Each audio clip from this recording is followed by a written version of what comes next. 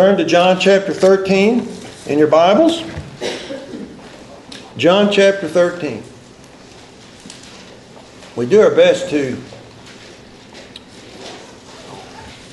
handle the Word of God correctly here, like a swordsman. Amen. Because it is the sword of the Word of God, the sword of the Spirit, which is the Word of God. Like a skillful swordsman, as the pastor does, as he cuts his way through and rightly divides the Word of truth with skill and precision. As actually, we've got some swordsmen here that sword play here within our church.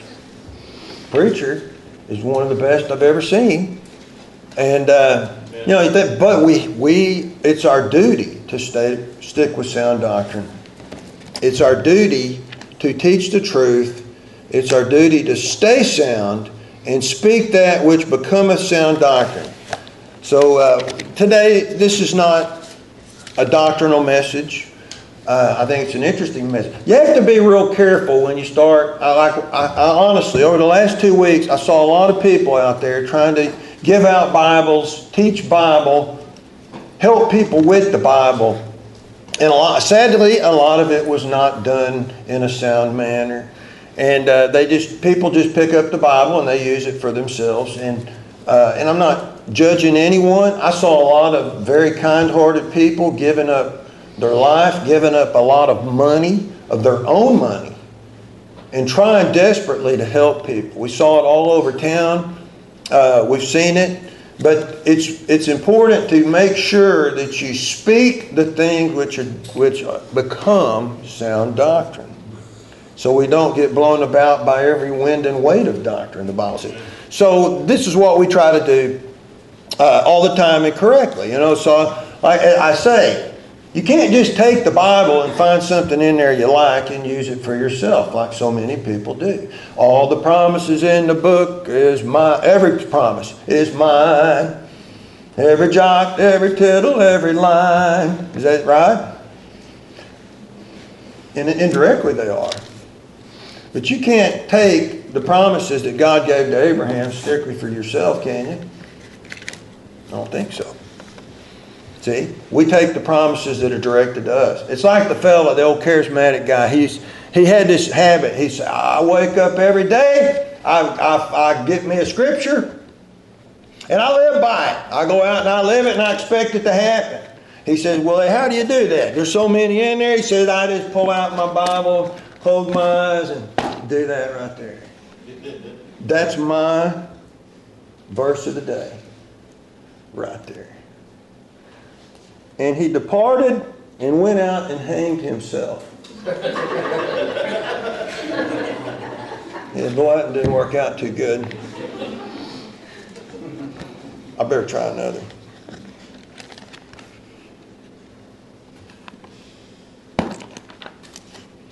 Oops. Oh, go and do thou likewise. Yeah. So this is not going well for me. Better pick one of those easy ones there. I'm going to try one like 3 strikes, you're out, right? In baseball. What thou doest, do quickly. Yeah. Better get with it. If every promise in the book, anyway, it's good to don't handle the Word of God in deceit. We do our best never to do something such as that. John chapter 13 and verse 21. We're talking about the only man Jesus said should never have been born. And some principles here. John chapter 13 verse 21 and through verse 30 we will read. And let's all stand together and read this together. Verse 21. When Jesus had thus said, he was troubled in spirit and testified and said, Verily, verily, I say unto you, that one of you shall betray me. Then the disciples looked one on another, doubting of whom he spake. Now there was leaning on Jesus' bosom one of his disciples, whom Jesus loved. Simon Peter therefore beckoned to him, that he should ask who it should be of whom he spake. He then, lying on Jesus' breast, saith unto him, Lord, who is it? Jesus answered, He it is to whom I shall give a sop when I have dipped it. And when he had dipped the sop, he gave it to Judas Iscariot, the son of Simon. And after the sop, Satan entered into him. And then said Jesus unto him, That thou doest, do quickly. Now no man at the table knew for what intent he spake this unto him. For some of them thought, because Judas had the bag, that Jesus had said unto him, Buy those things that we have need of against the feast, or that he should give something to the poor. He then, having received the sop, went immediately out, and it was night. Let's pray. Father, I ask that thou would help us today to understand motive and agenda when it comes to our own hearts and why we do the things that we do. Help us today to apply this to ourselves. In Jesus' name we pray. Amen. Amen. Thank you. Okay. Why? Here's a good question. Out of all the people, why did Judas end up being the betrayer? He called him the betrayer long before he made the betrayal. Jesus, in his sovereignty, knew that he would be the betrayer. What's interesting is the day that Jesus chose the 12 apostles, he was called the betrayer, the one that would betray Christ. And he knew this. So by this time, Jesus knew who he was. He knew it long ago. It's the sop, that word S-O-P. You can say, is the Bible literal? S-O-P stands literally for, I know it's the dip, but it's the son of perdition. The son of perdition. The sop, S-O-P. And so by this time, when we read this passage, Judas had already decided in his heart that he was going to betray Christ for money.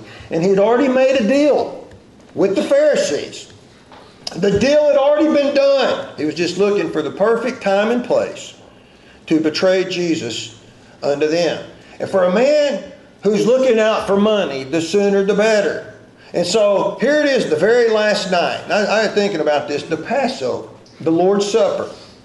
Jesus sent his disciples into town. He said, go and find us a place. And Jesus knew where the place would be, where you might prepare that we may have the supper. And this Passover supper, which is so significant and so special. And it was during this night of the Passover supper that Jesus instituted the Lord's Supper for all of his followers from there on after to take in remembrance of him. And Jesus said, with desire, I've desired to eat this with you, this supper with you. He said, it means so much to me. The Passover. We know people who, they want to eat the Passover when the Passover time comes, which it was recently here, and many people want to be Jews so much, and they believe they still have to take of the bitter herbs, eat the roasted lamb, and eat the unleavened bread. Just like they did days of old when Moses instituted the Passover. They fail to realize the Passover has already come. The Bible says Christ is our Passover. Amen. I already partook of it. When you partake of Christ, it's one time. He is our Passover. We took of it. I would like to take a Passover meal just to say I did it and to experience it. But I'm not doing it for some religious experience. We're not doing it to get somewhere with God. We're not doing it to fulfill the law. Jesus already fulfilled the law. So he said with desire, he said, I desire this so much that I desire it, to eat this with my 12 chosen special men, the close ones, this special moment. And so he says he'll institute the Lord's Supper in its representation of his great sacrifice for us. The roasted lamb, the bitter herbs, and the unleavened bread. And after that, in the midst of it, He instituted the Lord's Supper. Now let's think about this for a minute. This supper that they had, the Passover. In Jewish culture, Middle Eastern culture, this happens all the time. This is how they eat their food. They dip the sop. What they would do is they'd have olive oil poured out in a dish, and they would put special herbs of different types in with the oil. Usually you'd have your oil poured here, your spices here, and then if you, back then they weren't super wealthy, but those that could would put a little vinegar in there, like a little balsamic vinegar to give it a special type of flavoring. And they would take unleavened flat bread and they would roll it up and they would dip and eat the sop. And that's what they were doing, dipping some sop like you do with your biscuits and gravy and whatever else you do. I see people dipping a lot of sop in a lot of things. I see some strange dipping that takes place sometimes. Now we know the common dipping is the chip in the salsa. Amen. Become a way of life. We see that all the time. It's the same principle. It'd be like an appetizer. Now I would say this, if you've never gone to one of these restaurants, it's worth going to if you've never done this. Go to one of these Jerusalem grills or Mediterranean grills and let them bring this before you and set it and enjoy dipping the sop. Some people would say, I don't want to dip this sop. But you ought to try it. The special spices they put, they're so unique, it really tastes good. It really, really does. And these unleavened breads, they come out in these huge, you talk about tortillas. These things are this big sometimes. And you sit there and eat. You can dip all day long. A good grill like that will keep it coming. You know, we always say, keep the chips and dip it coming. If you're a good waiter, keep it coming. So in a Mexican restaurant, you not only keep the chips and the dip a coming, you got to keep the water and the tea a coming with it, because you got to have both to survive. Unless you're some people I know. I knew one guy, he'd drink a hot Dr. Pepper and eat a jalapeno for lunch. That was his lunch. And then he might throw in a piece of bread.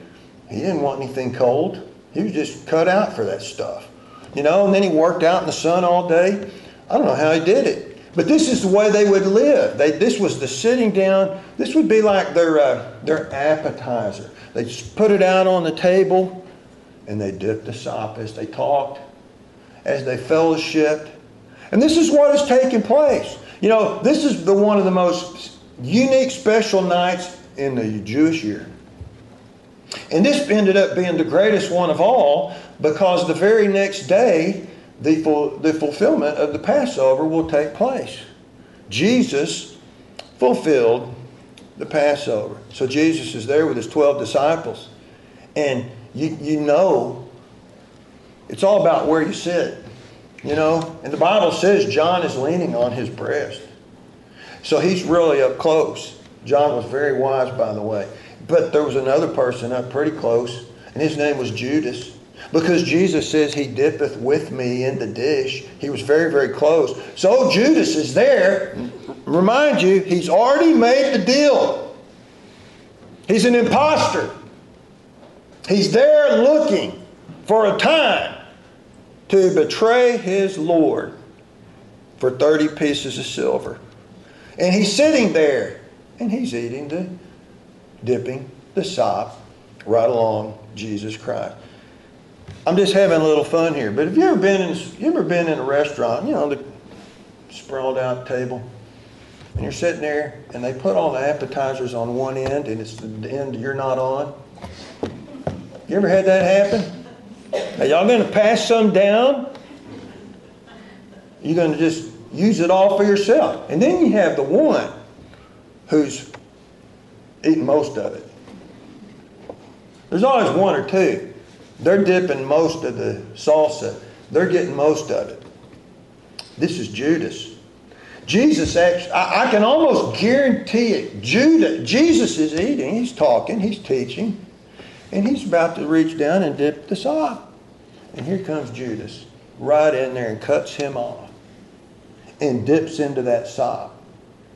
And not belligerently necessarily. This is the pride of his heart, though. He pushed him out of the way and got in his way. This is the person who you sit down to eat with. They talk real loud. They eat real proudly. They dictate the conversation of the meal. They dictate the spirit of the meal. Sometimes they want to talk about people while they're at the meal. Did you know one person can run a whole meal if you allow them to? It just takes one person to stick their mouth into the wrong place and ruin a meal. And the Bible says you ought not allow people to ruin your meals. It's not worth it. It's a special time. It's a time of fellowship. It's a time of bringing the people together, whoever's eating there, especially the family together. You're not only eating, you are fellowshipping. It's a very, very intimate time to eat with another person, really. So Jesus is talking while he's eating, and Judas is dipping when Jesus is dipping. And Judas isn't realizing the moment, but he's already made his mind up. Now here's an interesting thought. You know, Judas must have been like an Oscar performing actor, because none of those men suspected him to be the betrayer. He must have been the greatest hypocrite that ever lived. For 3.5 years to get away with this and to deceive all of his brethren. He did. They didn't know. You know, it says in verse 21, Jesus became very troubled in his spirit. He groaned and he was troubled because he knew one of my chosen 12 is just about, he's already done it, but he's going to betray me. And he says it. This is good dinner conversation. One of you will betray me. So it goes across the table, the long table.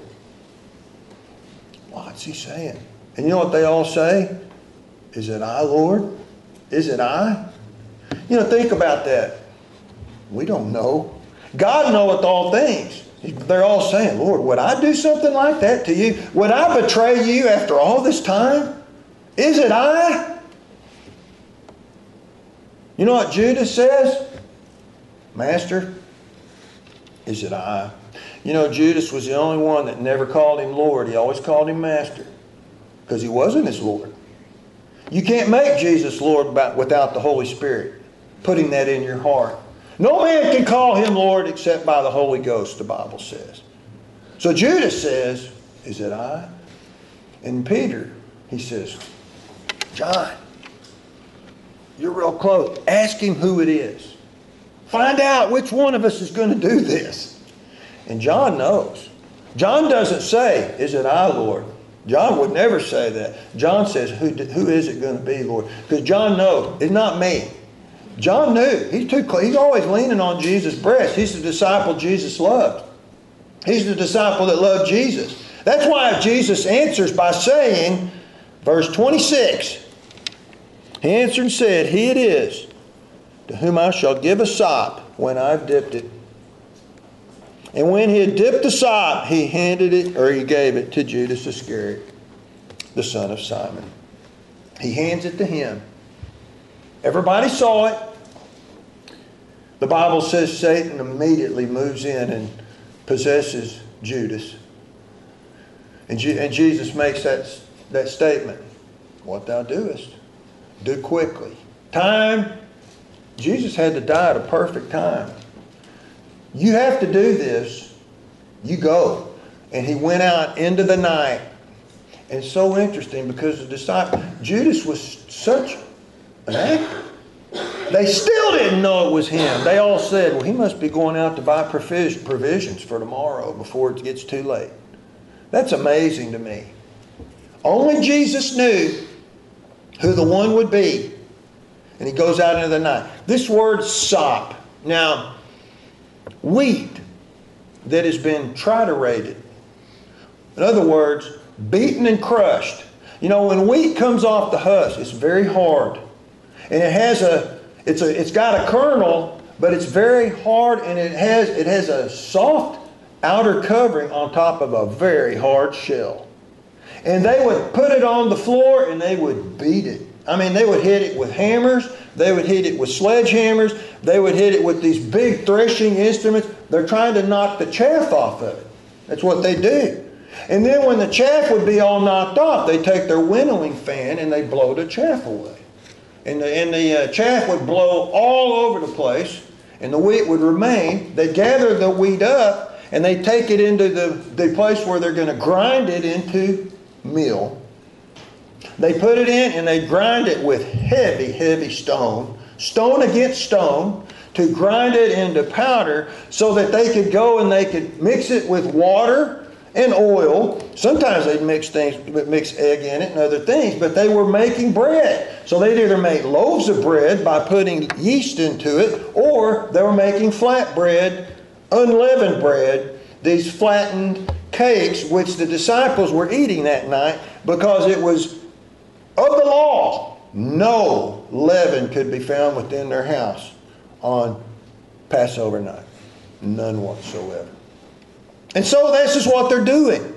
You know, it's interesting because they would take this bread and they would dip it into the sop. And so what they would do, they would roll it up. You ever had food where you put it between your fingers and your thumb and you roll it? They would try to roll it into something hard, and then they would submerge it. I challenge you to go do this. And try to dip as much of that oil and get as much of the spice as you can on your dip as you come up, and get as much of it you can in your mouth. That's what they would do. That's what it means to dip the sop. And the very moment that Judas is exposed as the SOP, the son of perdition, is that Jesus is dipping deep with a roll of bread. And he hands it over to him. And this is what he's basically saying to Judas. You could have had the bread of life dipped in the Holy Spirit. You could have had everything I brought myself to give you. You gave it all up for money in the world. And boy, he sold out so cheap. You know, he sold it for a price of a minor, menial slave. 30 pieces of silver. It's so sad. And they would sometimes, like I said, bring the vinegar in. So in the book of Ruth, when Ruth gets to eat at the threshing floor with Boaz, her future husband, he's so wealthy, they have balsamic seasoned vinegars for her to partake of as she dips the sop. Make no mistake, every Jew dipped the sop. It's so sad. It signifies how close Judas came to becoming a true disciple. He had every opportunity. He had every availability. Salvation was right before him. He preached salvation. I always wonder, who was the guy that got stuck on the 2x2 with Judas? Who got stuck with him? I think it was the other guy named, there were two disciples named Judas. I think he's the one that got stuck with Judas Iscariot. He's the one that he saw and tasted the graciousness of God. He heard the truth Jesus spoke more than almost anybody on earth. He knew all the mysteries, yet he's still the son of perdition. Jesus called him the son of perdition in John chapter 17 and verse 12. Here's Judas, the master of hypocrisy. Had everyone fooled except Christ. Jesus said in John, I think it's 6:72, have I not chosen you 12 and one of you is a devil? Jesus knew he was a devil from the very start. Jesus knew who his father truly was, even though this passage says it was the son of Simon. Did they not say Jesus was the son of Joseph all his life when he wasn't the son of Joseph? He was raised by a man named Joseph. But Judas was raised by a man named Simon, but Simon was not his father. That's why Jesus said it's good for this man he'd never been born, because he's the only man that was ever born that really, truly never had a chance to be saved. He's the only man that Satan, that we know of, personally possessed and entered into. He's the only disciple who repeatedly and only called Jesus Master. He sided with the enemies of Christ. He's the only one that went out to hang himself, which is the sign of someone who is cursed. He's the only one that says that went to his own place. He's the only one who has the same name as the Antichrist, the son of perdition. He's called the wicked one. What this is the epitome of complete and utter loss. So let me talk about Judas Iscariot for just a minute, and then we'll move on. Judas Iscariot, it means he came from a place called Kirioth, Iscariot. Okay? There was two places in the Bible that were called Kirioth. One was in southern Judah, and the other was in Moab. I personally believe he came out of Judah. He came out of God's people, just like the Antichrist will have Jewish lineage in him.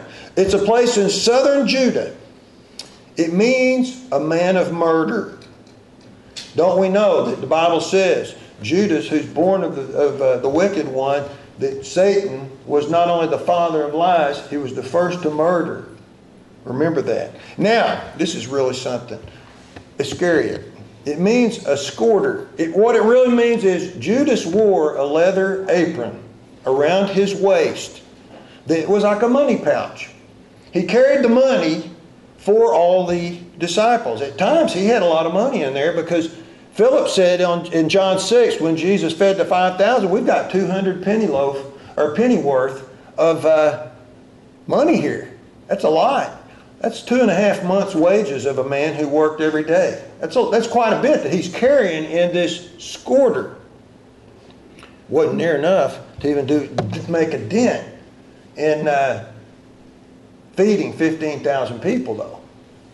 But so in this scorter where he carried the money, the Bible says that Judas was a thief. You know what it means? Here's another interesting aspect of this. Iscariot means one strangled.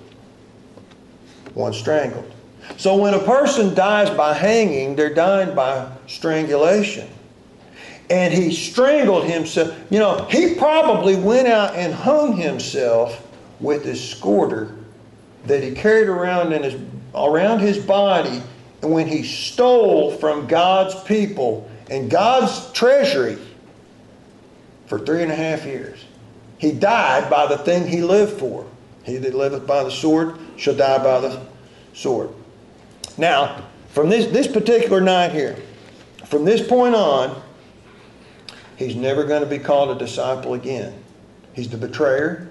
He's the son of perdition. He's the sop, the S-O-P. Jesus dipped very deep. Had it full. Said you could have had what the rest of them are going to get. Me, the bread of life. Me, the full Spirit of God. Could have had it all. Yet, you chose it some other way. Now, what was the real problem with Judas? When you look at it from a human viewpoint, what was the real problem? When Judas approached Christ and entered into the realm of the disciples, he came for the wrong reason. Really, from the start, he showed up for the wrong purpose. He showed up with opportunity in mind. He had opportunity. He saw someone who's probably, he might have been even convinced, he really is the Messiah. He really is the anointed one. I'm going to be one of his top men. I'm going to be one of the rich ones. I'm going to be seated Jesus even said, seated on a throne, judging the 12 tribes of Israel. He was convinced of that. He knew. Just as Satan knows who God is. And the Bible says the devils all believe and tremble. But what was his real problem? He pictures one that is in it for the wrong reason. Showing up for the wrong reason. From start to finish. Wrong motive. So in following Christ and assembling with the brethren, even going witnessing, he had ulterior motives, ulterior plans. He wanted gain and riches, glory and influence, and that's what he wanted. Now turn over to John chapter 12 and verse 3. Let's read some verses here. John 12 and verse 3, it says, Then took Mary a pound of ointment of spikenard, very costly, anointed the feet of Jesus, and wiped his feet with her hair, and the house was filled with the odor of the ointment. Just one of the classic moments in Jesus' life. Then saith one of his disciples, who is it? Judas Iscariot, Simon's son, which should betray him. Why was not this ointment sold for 300 pence and given to the poor? This he said, not that he cared for the poor, but because he was a thief and had to bag and bear what was put therein. Then said Jesus, let her alone. Against the day of my burying hath she kept this. For the poor always ye have with you, but me ye have not always. Now this is an amazing story here, because he got angry by what he said was a waste of money. It was too much allocation toward Jesus and not enough on the poor. But the Bible plainly tells us why he has that in mind. He says, as I'm going to distribute things to the poor, I will pinch a little and take a little for myself. Too much emphasis, too much expense on Jesus Christ. Too much focus on Him. Too much glory for another person. Not enough for me. Not enough recognition for my life. I want more. He started realizing that day, all the attention's on Jesus. And he rebuked me in front of everybody. And he got angry. And that's why it says he went out to betray him. It angered him very much. Number two, he was a thief and coveted money. You know, ill-gotten gains had become his way of life. He went out and bought a field, the Bible says, with the reward of iniquity. He bought this field before he betrayed Christ. So he bought this field before he got the 30 pieces of silver, which means he got the money to buy the field some other way. He got the money to buy this field through stealing from the work of God and the very people of God. Because he figured, I am going to advance myself through the cause of Christ any particular way that I can. Began to complain, began to murmur. The other Gospels of this story says he started complaining, and before he knew it, he had all of them joining in. That's what, complaining is very contagious. We get let everybody gripe a little bit. Before you know it, you're complaining about everything. Judas was a great instigator of this, because he figured, I can get these people to understand. I want to have my way if I'm going to follow Christ any longer. But what happened this day was he started realizing, this is all about Christ, nothing about me. I don't think I can stay here any longer. I think I need to move on. So, at this instant, he moved on to strike a deal. The sop, I call it, the dipping of the sop. It's following Christ or coming to church with hidden motives for self. It's coming to be with the saints, hanging around the church, however people do, working through your way in the kingdom, but it's all, really, you know what the amazing thing about Judas was? He worked his way through this without ever really truly being a part of it for 3.5 years, but he was there for everything. That's what's so amazing to me. You know, it reminds me of all these men in the Bible. Gehazi, he was a servant of Elisha. He said, I got to get some money for me. And he stole and said, I've got to make some money out of the ministry some way. And it cost him his health. He became a leper for the rest of his life. Absalom, the son of David, he did not like the fact that David was getting all the glory as the king. He wanted some for himself. Committed conspiracy and murder to get it. Lost everything. There's a man that was Joab. He was David's chief captain. He lived his whole life for opportunity. He was the classic opportunist. Power, prestige, position. New Testament. There's a man named Diotrephes. It's in 3 John. It says he loved the preeminence and having all the power in the church. He wanted all the power in the church. He wanted to be preeminent within the church. He wanted to make all the He wanted to make all the decisions in the church. It was to the point where he wouldn't even let John, the great apostle John, even in the church. He wanted power.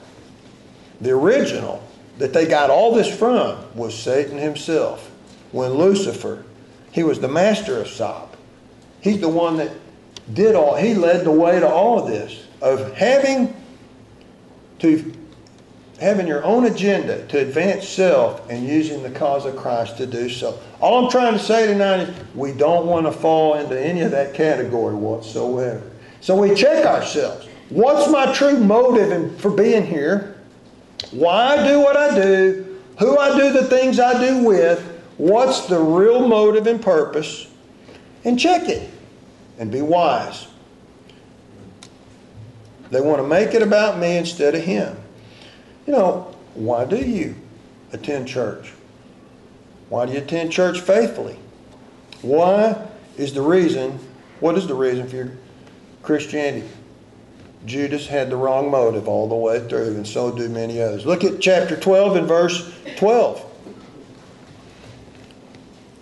We won't be here much longer. On the next day, much people that were come to the feast, when they heard that Jesus was coming to Jerusalem, took branches of palm trees and went forth to meet him and cried, Hosanna, blessed is the King of Israel that cometh in the name of the Lord. And Jesus, when he had found a young ass, sat thereon, as it is written, Fear not, daughter of Zion. Behold, thy king cometh, sitting on an ass's colt. These things understood not his disciples at the first. But when Jesus was glorified, then remembered they that these things were written of him, that they had done these things unto him. We could keep reading, but we'll stop at that. Here's a crowd of people. They're caught up in something. Most of them don't understand what they're saying or what they're doing. They just gotten caught up in a crowd. They got caught into what the multitude was doing, which in this particular case was a good thing. But they didn't know this. They didn't understand this. These were people praising Christ in simplicity. Praising Christ, actually not even knowing why they're doing it. That's what all these riots are all over America. They don't even know why they're doing what they're doing. They're just following a multitude to do evil, to satisfy the evilness of their hearts. We know that. They wanted to be, here's a bad reason to be in church. I want to belong and be a part of the crowd. That's not a good reason. Now, you're welcome. Please come, but have a better reason than that. Have a better reason that I just want to belong. Why do I say that? A week later, these same people are calling out for Jesus to be crucified. The same ones that accepted him as king are now, man, you think about that, how quickly minds can change. If you're coming to Christ or to church to be a part of something, that's not the real reason to come to church. That's still for you. You see what I mean? That's still for you. Coming for miracles, coming for health, coming for food, as these people all did, or signs, is not a valid reason to follow Christ. You know why I say that? Right here, the miracle stopped. Not another miracle took place after this. God didn't give them any more signs. It's over. The Passover is about to take place. It's not about getting the gifts. No free food, no free healing or gifts. Now, this is so amazing to me. I don't want to take too much longer on this. In 1 week, think about this. In 1 week, they went from crying out, Blessed is our King, like I spoke this morning, Blessed is he that cometh in the name of the Lord, to away with this man, crucify him. We want him dead. And basically they were saying, they went from he's worth everything to now he's worth nothing. They went from let's worship him to let's kill him. Why? They came for the wrong reason. The Bible says in John 6, I read it this week, they all came to him for the miracles and the food. And they wanted Daily manna like God gave them through Moses. That's what they wanted. And Jesus said, you're not getting that. You're getting better. You're getting me. And they said, no, this is too hard. Most of them turned and walked away. When you come to Christ for the wrong reason, you're going to be praising God one day and you may be cursing Him the next because it didn't go your way. And that's what happened to Judas. He started realizing Jesus has been saying some things. He's going to have to be crucified. He's going to have to die at the hands of sinners. This isn't going as well as I thought he was going to be the king. I thought he was going to be the true anointed Messiah to free us from Rome.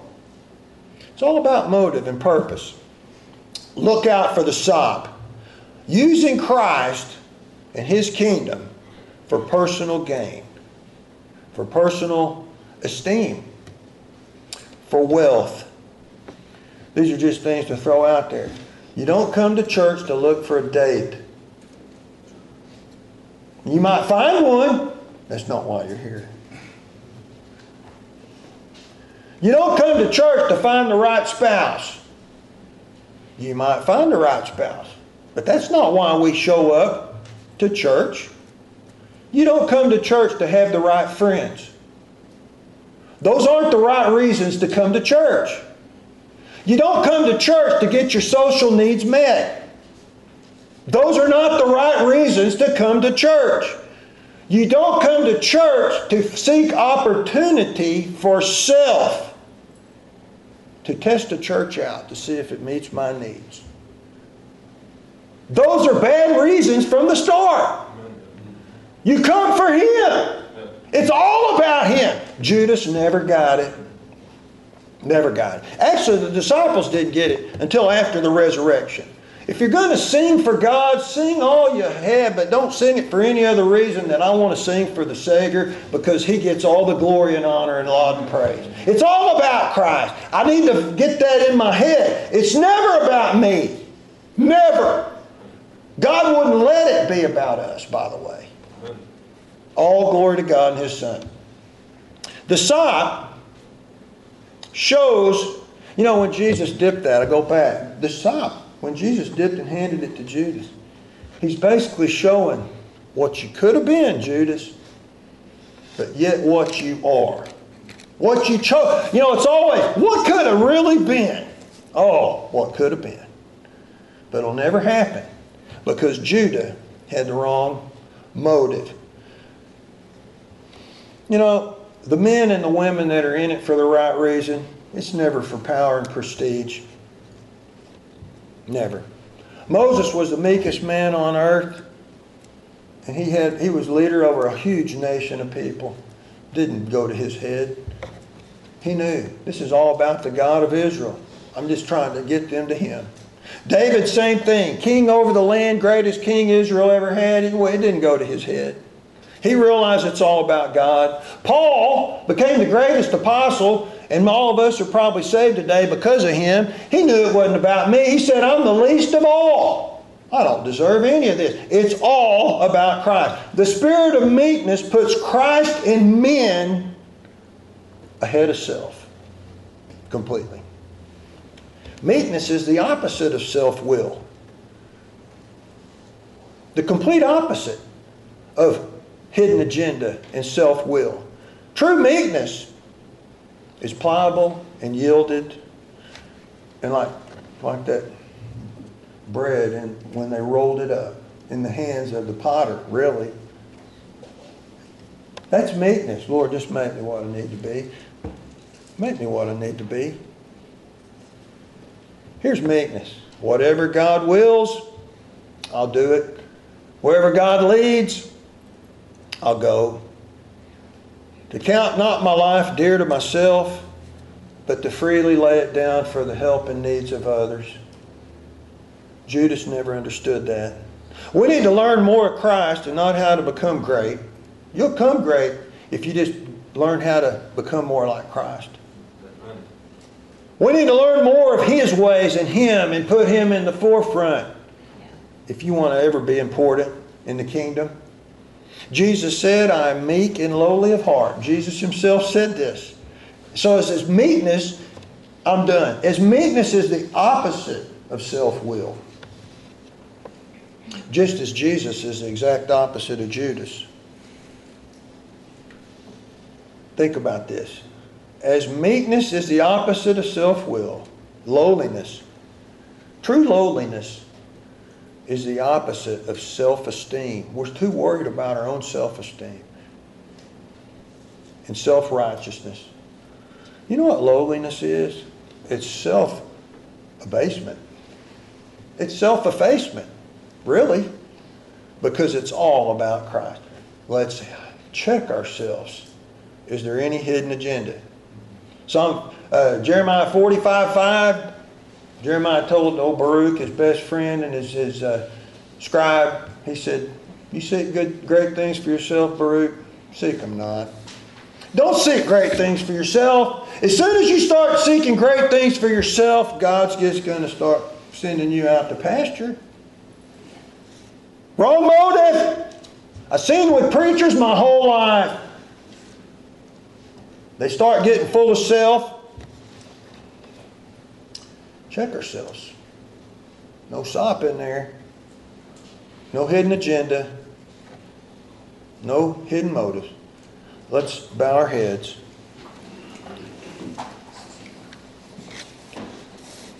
Only His way. Only glory to Him. There's no room for us. We should not even want the room anyway.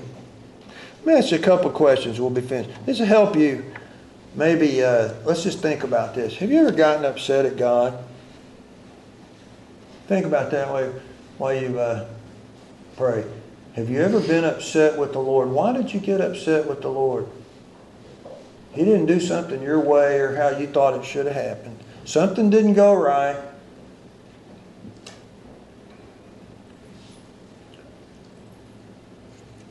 There was too much me in there. Have you ever wondered at His ways? Boy, I have. Because they can conflict with mine. The way God is. You ever wondered why and how strange it is that they conflict with what we want? Are you a little overly concerned with self in the church? Possibly, some of us. Position, noticeability, influence. I want to say is let's check self today. Why am I here? What is my position towards Christ? How do I view Him? How do I view myself connected to Him? How do I view myself connected to the church? Am I meek toward God and the brethren and toward others? Am I in it for the right reason? I'm sure we all are. But everyone has a tendency, because we have pride, to raise ourselves up. We must keep ourselves down. It's all about the Lord Jesus Christ.